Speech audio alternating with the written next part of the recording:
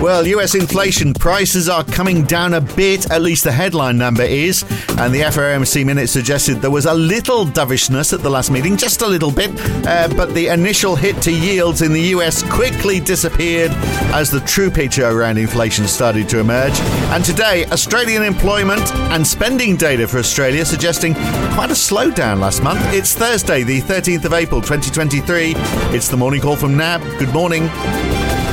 Well, despite the fall in the headline inflation rate in the United States, not great optimism in equities. The Nasdaq is down 0.9%, a 0.2% fall for the Dow, and the S&P 500 down 0.4%. That pessimism gained momentum towards the close in the United States, but a 0.5% rise for the FTSE 100 overnight and a 0.3% lift for the DAX. Not a big response in US Treasuries. Well, when I say that, down just 2 basis points for 10 years, down more than 5 for 2 years, although 2 years actually fell 15 basis points when the inflation numbers came out, but then rose again as people started to digest the news. 10-year yields are rising in Europe, up 6 basis points for 10-year bonds, up 11 in France. Quite a fall in the US dollar, down 0.7% on the DXY. The Aussie is up by the same amount to 67 US cents. The euro also up 0.7%. The pound up 0.5%, and a big lift in oil this morning, up 2% for Brent to 87.30 a barrel, the highest since January, and a 2.2% rise in WTI as well. So let's talk inflation with NAB's Taylor Nugent in Melbourne.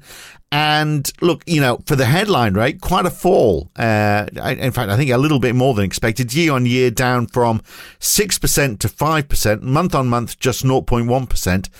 I'm surprised that we didn't see a more positive market response, but obviously, well, the fall in that headline rate was big enough perhaps, but it's what's under the bonnet that counts, isn't it? So what's your take? Was this good news, bad news, or sort of unsatisfying news? Yeah, good morning, Phil. I think that's interesting. If you look at the price movements over the last 24 hours, you'd be given for thinking not much happened overnight, but yeah, intraday there was a bit more of an initial reaction to that CPI data before it unwound, although yeah, the move lower in the US dollar has persisted a bit more than what we've seen in the rates market reaction. In terms of that detail there, that kind of, that headline lower than expected number on the headline read up just 0.1% compared to 0.2% expected, and that headline rate falling from 6.0 to 5.0 year on year, helped by some base effects there.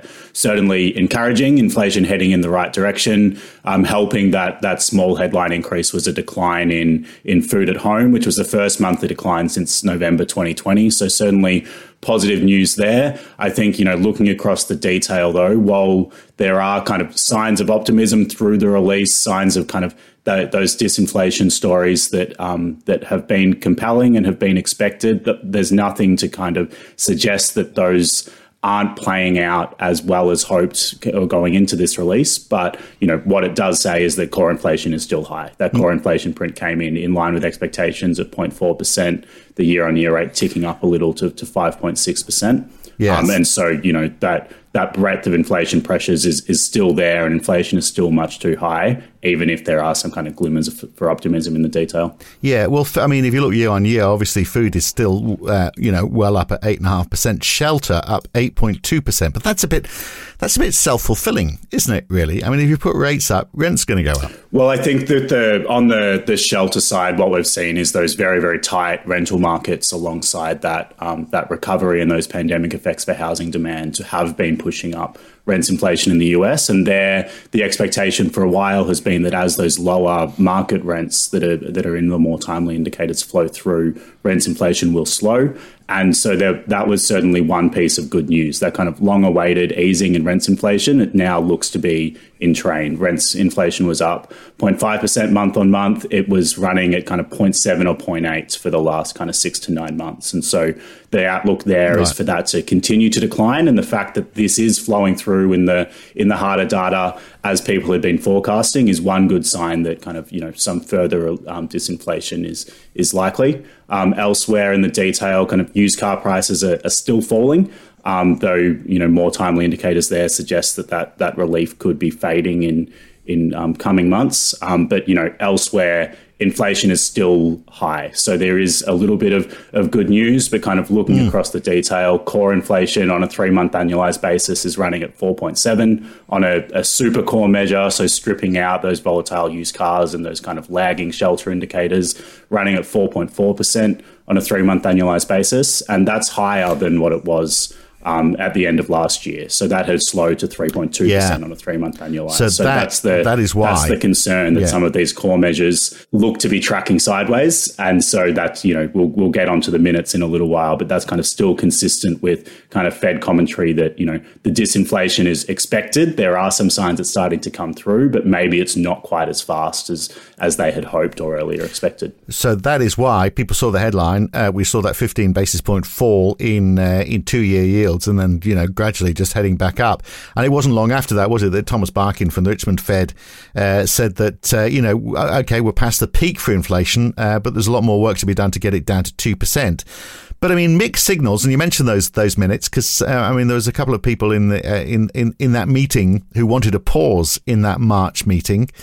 And imagine Mary Daly was one of them, probably. She's been talking from the San Francisco Fed, saying, we might not need more rate hikes in the United States. The economy might slow down without them. Yeah, so I think that's interesting. It's probably a word of caution on some of those headlines from where I'm sitting. I think, the minutes did say that in their policy deliberations, a number of members considered whether it would be appropriate to hold rates steady, although it was unanimous, the vote in favour of 25 basis points. So it was something they considered amid the uncertainty around the impact of what was happening in banking on credit provision and other things. But kind of when push comes to shove, it was a unanimous decision to increase. And those comments from Daly, again, just kind of, I think the key thing here is that these risks are starting to become more two-sided. And so, the minutes did continue to make the point that officials saw downside risks to activity, but when thinking about the policy outlook, it was those upside risks to inflation that remain kind of a key factor in needing to keep that restrictive policy stance. And so, if inflation continues to show some positive signs that inflation is heading in the right direction, then that'll kind of free up a little bit more space to pay more attention to those activity risks and take heed if activity data does seem to be slowing. But you're right, Daly did kind of play both sides to a certain extent, saying that there were reasons why they may be able to accomplish the task without more tightening. But, the core assessment was still that the strength of the economy and elevated inflation readings suggest there's more work to do. So not too far out of line with what other officials are saying. But there was certainly concern, wasn't there, about, the impact on the banking sector and whether we're going to see worsening credit conditions and whether that could lead to a downturn, possibly a recession later in the year. That is presumably, that is why the markets are still expecting that, we're going to see a turnaround in rates. They're going to start cutting later this year. Yeah, those concerns about banking certainly, front of mind, just how much of an impact that has. And, thinking about where the Fed goes from here, it is balancing what is happening on inflation. We get PCE data and the employment cost index as well ahead of the May meeting, which will kind of round out that reading and that ECI. The Fed will be looking at that to give them, more confidence that wages growth really is slowing, as indicated by those average hourly earnings data. But, that assessment of how much credit tightening offsets the need for more increases is key. The assessment at the previous meeting we learned from these minutes was that absent what happened in banking, then the kind of dot plots, the expectations for the path forward from here would have been revised higher. But then after incorporating the banking sector developments, then participants ended up with a policy rate projection that was kind of broadly unchanged from where it was in December. So, that slower than expected progress on disinflation coming into that meeting would have been pushing expectations higher. And then what happened in banking offset that. So, looking forward, we've got bank earnings coming up later this week. And the beige book next week will be interesting from that perspective as well. Just how much is the credit tightening going to weigh, and how much is that larger than they had already penciled in at this previous meeting? Andrew Bailey from the Bank of England gave a speech this morning as well at the Institute of International Finance in Washington. It was called Monetary and Financial Stability, Lessons from Recent Times. He talked about the banking sector, thought it was stable. He said it's the non-banks we need to worry about, basically. And central bank balance sheets are going to have to stay higher for longer. He didn't actually offer too much more beyond that. He talked about digital currencies and all that sort of stuff. But, he certainly didn't talk about what the Bank of England was going to do next, which is perhaps a little bit disappointing, given the title of the talk. But anyway, but let's talk about the Bank of Canada, because they kept rates on hold this morning, and they're going to hold them there for a while, it seems. Higher for longer seems to be, not higher than it is now, but holding where it is now for longer seems to be the message, doesn't it? Yeah, that's right. So the Bank of Canada, having moved rates to a level where they felt like they could sit and wait and watch some of this data come in, did hold rates again. So that's the second consecutive meeting where they've held rates. That was expected, but again, kind of in the commentary suggesting that that tightening bias is still where they are. They're kind of not entertaining the possibility of cuts in the near term. In fact, kind of in the press conference afterwards, Governor Macklem did kind of push back a little bit on pricing for cuts, saying that, today that doesn't look like the most likely scenario to us. So, not a hugely compelling pushback if the data does turn out differently to their central projections. But, broadly, the stance there is that, they are kind of an ongoing reassessment meeting by meeting, whether the monetary policy stance is sufficiently restrictive.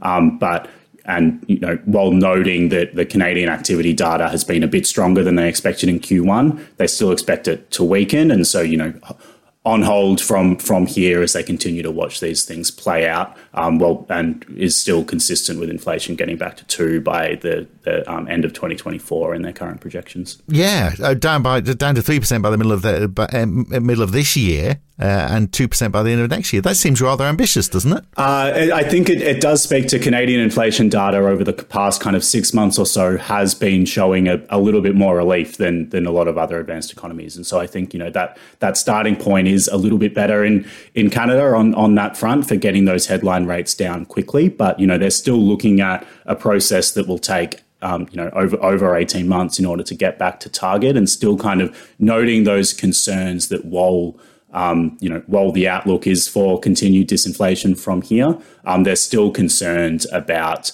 wage growth that remains elevated, services inflation, corporate pricing behavior, all of these things that are kind of well known for other countries as well. The concern there is that, maybe that does keep inflation higher for longer, and kind of, speaks to the small hiking bias that they've got in, and trying to push back a little bit against pricing for cuts.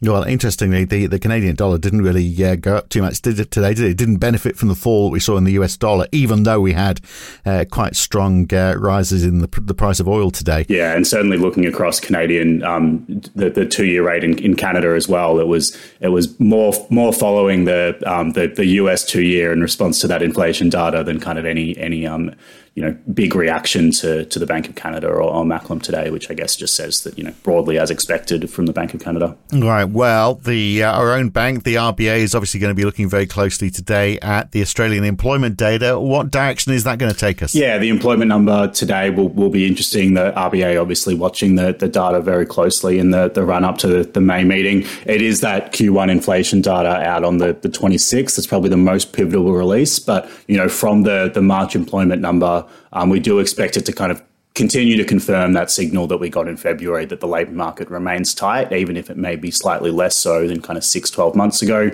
Expectations there are for the unemployment rate to tick up from 3.5 to 3.6 on an employment gain of plus 20K. We're slightly above that. We're looking for plus 30K for employment growth, and the unemployment rate to stay at 3.5. I would note there that kind of the February number was 3.54 unrounded, so pretty fine barrier to ticking up to 3.6, and a number like consensus or our forecast would be kind of broadly consistent with the labour market remaining tight, and wouldn't do much to shift where the RBA assesses things are at the moment.